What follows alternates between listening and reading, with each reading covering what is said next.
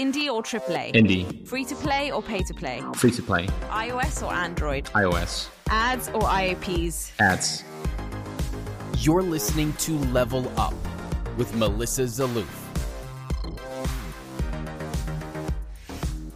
Welcome back, everyone. You're listening to Level Up, the podcast for people who love making, growing, and of course, playing mobile games. Today on the show, we have Herji Zhu, co-founder at Lucky Kat Studios. Herji, thanks for being here. Thanks for having me, Melissa. So maybe we can start off with you telling us a little bit about yourself and how you came to found Lucky Kat Games. You have a great line on your website about taking a leap of faith after understanding the fragility of life and then starting the studio. So how exactly did you kind of come to make this decision? Yeah. Very happy to talk about that. So my name is Herji. I'm the co-founder and CEO of Lucky Kat. I basically do all the things that a game developer doesn't do in the studio. So especially concerning the commercial side of making games. And we started 4 years ago, and the studio is founded by me and my brother. And 4 years ago, I had a life-changing event where I was running outside and I suddenly got a cardiac arrest and I woke up in the hospital. So that was pretty heavy, obviously. So I woke up in the hospital and me and my brother started talking about like what we actually wanted to do in life. Mm-hmm. We've always talked about starting a game studio. And so I was right. Yeah. So he just quit another job at another game studio. So we thought both like the time is right and we should just do, what we always wanted to do. Mm-hmm. And so therefore we started Lucky Kat and worked out well. Yeah, it worked out pretty well. Yeah.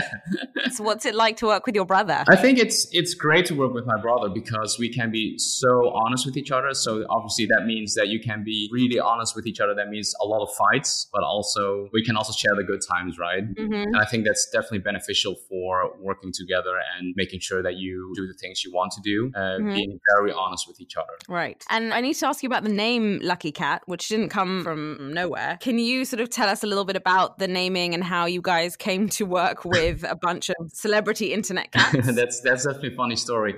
So the name Lucky Kat actually comes from the fact that we both grew up in a restaurant, in a Chinese restaurant. Our parents, they owned a Chinese restaurant. So we always had this Lucky Kat at the bar and we found that a good name because that gives luck. The meaning of Lucky Kat means obviously luck to the owner. We thought that that's a great name because obviously I had that accident and I'm very lucky to be alive. Therefore the name Lucky Kat. And the question about working with celebrity internet cats, our first game that we made is called Cat. And when we were prototyping, we thought, okay, we're going to make a game with cats. So we didn't have any contact with platform for featuring or whatever. So we thought, okay, we need to do our own marketing. And we thought, okay, cats, internet cats obviously is a thing on the internet. So we need to reach out to those celebrity internet cats. And their agents. And their agents, exactly. So that's a very strange world, by the way. Sure. So we reached out to these managers of big celebrity internet cats like Grumpy Cat, Nyan Cat, Garfield, etc. But obviously they never heard about Lucky Kat before. So kind of a big struggle to start working with them. So at a certain point, I found out that there were more celebrity internet cats, smaller celebrity internet cats. And they had like Facebook pages, like for example, Nala Cat. I'm not sure if you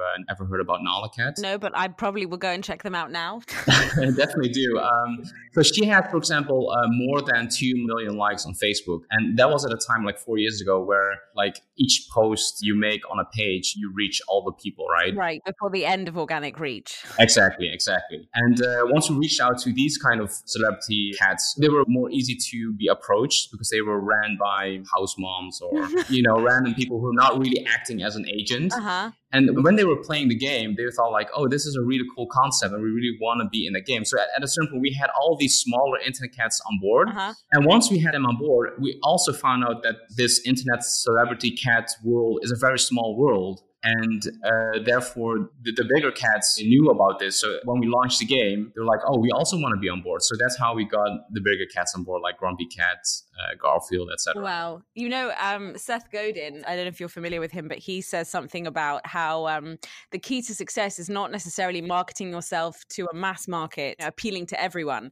You should go after a very, very specific niche and dominate in that niche. And then you'll be able to sort of eventually reach world domination. And it seems to me like this is a very good description of what you guys did, because of course Nomcat got something like 2 million installs with no UA budget spend at all. No, exactly. And that happened within the first week. So as I said, It was at a time where organic traffic was still very high on Facebook. So we had an agreement with all these internet cats. They had to post about the game on the first day. And we reached around like 20, 40 million people on day one. That was crazy. And that's also how Apple found out about Numcat, because we had such an increase in traffic on day one, like out of nowhere. So, I mean, obviously going after a very specific niche, getting, I guess you'd call it influencer marketing to a certain degree involved. What other kind of elements contributed to the early success of Numcat?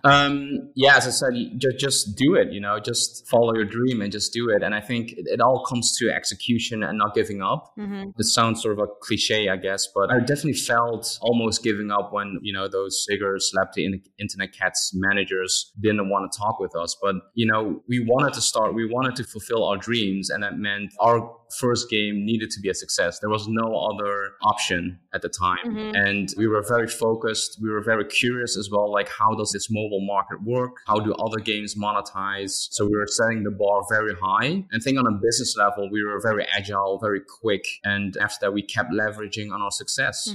And were you sort of always a gamer? I mean, you said it was your dream. And I'm actually very interested to know if you managed to create a less stressful life for yourself going after your dream than you had before, because in some senses, I'm sure it was slightly more stressful. That's a good question. That's a very good question. I think it's more stressful, but in a way, it's a good stress, if you know what I mean. Because once you have success, obviously there's more things coming towards you, but also bigger challenges. And I also like failing. That's handy. Yeah, I just like the fact that things fail. And once you achieve that little bit of success, that feels so good. And that keeps you going.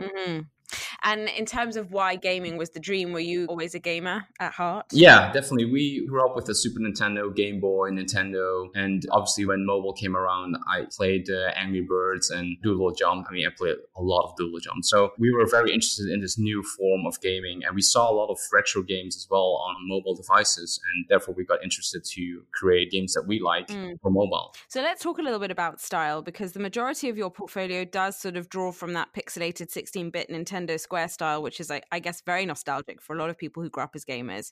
What made you choose this specific aesthetic, and why the decision to build a brand off of this style? First of all, we think the best console ever made is the Super Nintendo. And we had so much fun growing up with that console. I mean, we learned so much by playing those games in the early days. And that influenced like the way we think and the way we make our games so much that we thought, okay, this makes a lot of sense to start making those kind of games. And as you said, like this nostalgic feel, that's just a big influence. And I think a lot of people still have that because you see a big revamp of pixelated style games. So yeah, that's it. When you sort of were coming to build and design the game, did you have kind of ad monetization in mind?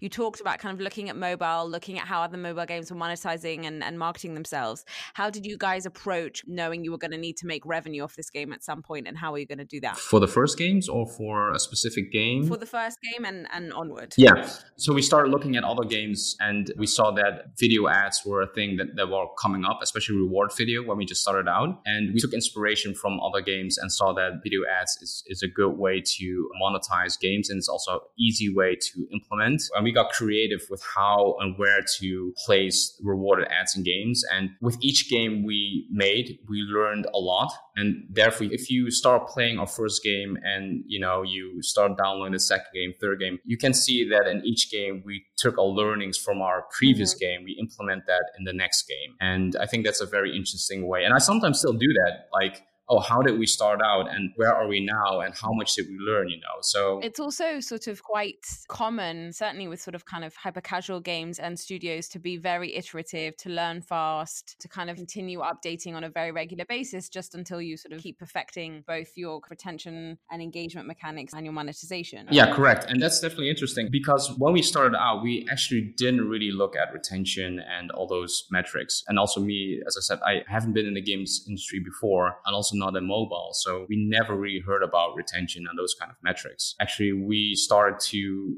think about these metrics after a certain point because we were obviously talking to a lot of different industry people. So how were you guys measuring success early on? What was kind of success for you? Just by downloads and the amount of cash we got in the company and able to survive and able to do a paycheck, I think that's also where the challenge lies for a lot of starting game studios. Like you need to make sure that you have the right people on board. You have to, pay the bills, etc. Talking again about style, because Non-Plant, for example, is a little different with the 3D art style, different from the pixelated one. Why the switch, first of all, to a different style? Was it just because it was time for something new? And was it a way to distinguish yourselves from kind of other hyper-casual games that are in some ways kind of seen as a revamp of 80s arcade games? Kind of was it a move away from nostalgia? Yeah, it was a very, very difficult decision because we have people working here and they were hired because they can make pixel art very well, or they love working with pixel art, the developers. And we made that decision because we saw when we started doing user acquisition that it's kind of hard to do user acquisition with a pixelated style. It's sort of like very niche, I guess. I mean, we never talk to people like, why aren't you downloading pixel art from a user acquisition ad? But hence, there was not the performance you wanted to see. Yeah, exactly. So from a performance point of stand view, it's just very hard to commercialize with pixelated games. And especially when the App Store changed, we were kind of dependent on getting features from the App Store. And we have a really great relationship with Apple. And we had, for example, Tim Cook last year in the office, which was super awesome. Also, not a dream come true. But still, at the end of the day, right, you have to pay your bills. And if you just only lean towards like, hey, this is what we want to do, like this is our style, and we're just going to stick with this style, but like in the market, it just doesn't work, then you have a problem, right? We still have to pay bills. And then we try to find a new style that would fit us, which is 3D, which is HD, but still has sort of the Lucky Cat feel. And I think that we found that in Non-Plant. And what's your marketing strategy today versus kind of the beginning where, as you said, you first of all were more reliant on being featured, but also were kind of leveraging influencers / specific niches? Is it now more classic UA? Is it a mix of both? Kind of when you're launching a new title, how do you go about building your marketing strategy? Yeah, it's a mix of both. I think it's super important that the people, I mean, we make games, most games are made internally. So I think it's super important that the games we make internally, that people really love making those games. I wish, by the way, that we could still live off organic traffic like everyone does, obviously. That changed a lot. So we're doing way more paid traffic than before. Like I think this year, most of the traffic comes from paid traffic this year. And we tend to try to mix both. We still pitch our games to the platforms and we still get features. And so therefore a lot of organic traffic, but being able to scale up, that means that we do need to, work with the networks and do paid traffic. And how did your core audience respond to the shift in style with Non-Plant? Oh, yeah, that's a good question. We were actually very afraid to show our new style to people, and we were very afraid that people wouldn't download the game. But we are seeing actually that no one really actually commented. People felt very organic to play this game and play our previous game. And I think it also has to do with the fact that our games are very Nintendo-like. We always think sort of like, what would Nintendo do? And you can see how Mario evolved from the 80s to how it looks like now. And I think the same happened to what we do then in a short time period, obviously. But we basically had the same trajectory. Yeah. So something else that's quite unique about you guys, I feel especially today, when this seems to be becoming kind of rarer and rarer, is that you guys are self-publishing. Was it an intentional decision to sort of say we want to do this on our own? Did it kind of just happen? How did you guys decide to self-publish? I think that's a bit of in our DNA. And that's probably also the entrepreneurship that we grew up with. Like we always wanted to do things by ourselves. For example, my brother, he's been making games since he's like 12 years old. Oh, wow. And every time we would play a game on Nintendo, he would start making it on the computer and, being inspired by that. And at the same time, my perspective, like doing business, for example, before I had Lucky Cat, I was in the tea business. And before that, I was in the financial trading business. So that means we've always wanted to do things ourselves. And I think, as I said earlier, we like to have the challenge. We were not really scared of failing because that's part of, being an entrepreneur. I think that's why we wanted to do publishing ourselves. And we could learn so much from just, doing by ourselves. And what was it that allowed you, do you think, to succeed where so many indie developers actually struggle with launching a game on their own and succeeding with it? Was it a bit of luck? Was it the strength of the indie community? Probably it's don't dwell on your failures. I think you just keep executing, just keep making sure that everything you do has to do with making a game. And when we talk to other indie developers, I'm not saying it's the wrong way, because sometimes, it can be the right way, but people really dwell on ideas and, they have this certain mindset they need to have, they need to make a certain art style, or they need to have a feature X in the game, and they dwell on this, like that thing forever and show it on different conferences, etc. But what we really did from the beginning is just we locked up ourselves inside, and everything we did was just making sure we can launch the game within a couple of months. And from the beginning, Numcat was, from the start of the company, like registering the company to launching the game, it happened in 3 months. And then the next game we also made in like 4 months. And then the next game we made in 3 months. So we had a very quick turnaround. And I think that's super important. So in some ways, you could summarize that piece of advice as don't make the perfect the enemy of the good. Yeah, exactly. And what were some of the kind of, beyond your focus on kind of just keep going, keep executing, etc., what were the challenges that you faced in kind of breaking into the business and succeeding? The biggest challenge, I would say, and I think that's the case for every startup or beginning game studio, is cash. Obviously, you need to have money to start. And I think what we had, like my brother is a great and talented game developer. And we were very lucky to find an intern who could do the art, and me obviously doing the business side and making sure that, they could concentrate on making the game. And I was organizing everything around that. So making sure you have the right people and making sure you have the cash. And obviously we had a Numcat as a success. So we were able to fund the studio for a year. And until this day, we're still bootstrapped, by the way. So wow. We don't have any investors or just, keep doing our own thing. Mm-hmm. And how do you think self-publishing has benefited Lucky Kat? I think it's definitely beneficial because we know everything from A to Z. So we learn how to prototype to launching a game successfully. And that's also maybe, where weakness can lie, because you're doing so many things, but at the same time, you know what you need to do from A to Z. Do you think there are any disadvantages to self-publishing? Yeah, definitely. It comes with so many challenges. And obviously sometimes you really feel like, oh, okay, this is a challenge, and then you try to solve it, and then there's a new problem arising like out of the challenge. And sometimes it feels like it's nonstop. I mean, I'm sure. Yeah, exactly. And sometimes I wish it would be handy sometimes if you work with a publisher right. who if someone else can take care of a couple of the things you need to do. Yeah, exactly. Do you think that there are specific types of studios or genres of games that are well suited to self-publishing versus working with a publisher? Or is it sort of more personal, maybe kind of studio culture issue more than it is kind of a genre or type of game issue? That's a very good question. Yeah, you could answer that in both ways. For example, I would say hyper-casual in terms of game development, it's a good genre to self-publish because, the scope right. of a game is quite small. But at the same time, you would say you really have to know the data game, like how to do user acquisition and how to measure all the metrics and KPIs. And then the question is do you want to, as a game developer, do you want to know all of that stuff? Mm-hmm. And if yes, then I would say yes, hyper-casual is a perfect way to do self-publishing as opposed to a mid-core game, which we tried as well. It's so much more, the scope is so much larger. You need to have so much more people. It's a bigger challenge, I would say. As a player, do you have a preference between mid-core or hyper-casual, casual? I'm definitely leaning towards hyper-casual and casual. And do you see Lucky Kat's focus changing, with the creation of Non-Plant? Do you think you're going to focus more on hyper-casual games moving forward? Definitely. I would say we are between hyper-casual and casual. I'm not sure if there's a name for that.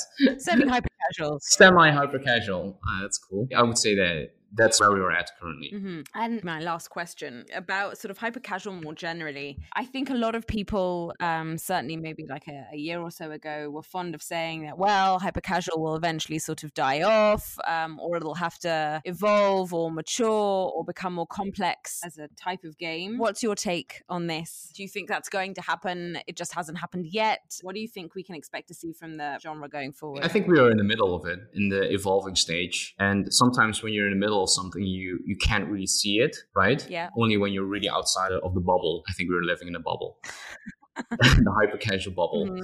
But I think we are in the middle of it. And if you play the games now compared to last year, it's so much different. The quality has been going up, increasing a lot. And then the question is this a casual game or is it hyper-casual?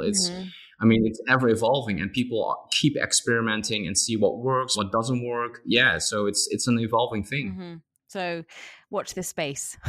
Definitely. It's super interesting and super fast. Yeah, that's definitely true. Well, that's been very interesting. Thank you so much, Haji, for being on the show today. Yeah, thanks for having me. Super Mario or Sonic? Super Mario. Game Boy or Xbox? Game Boy. Hyper casual or casual? Hyper casual. Backstreet Boys or NSYNC? Backstreet Boys. Native or interstitials? Interstitials. Suits or jeans? Jeans. Shower or bath? Shower.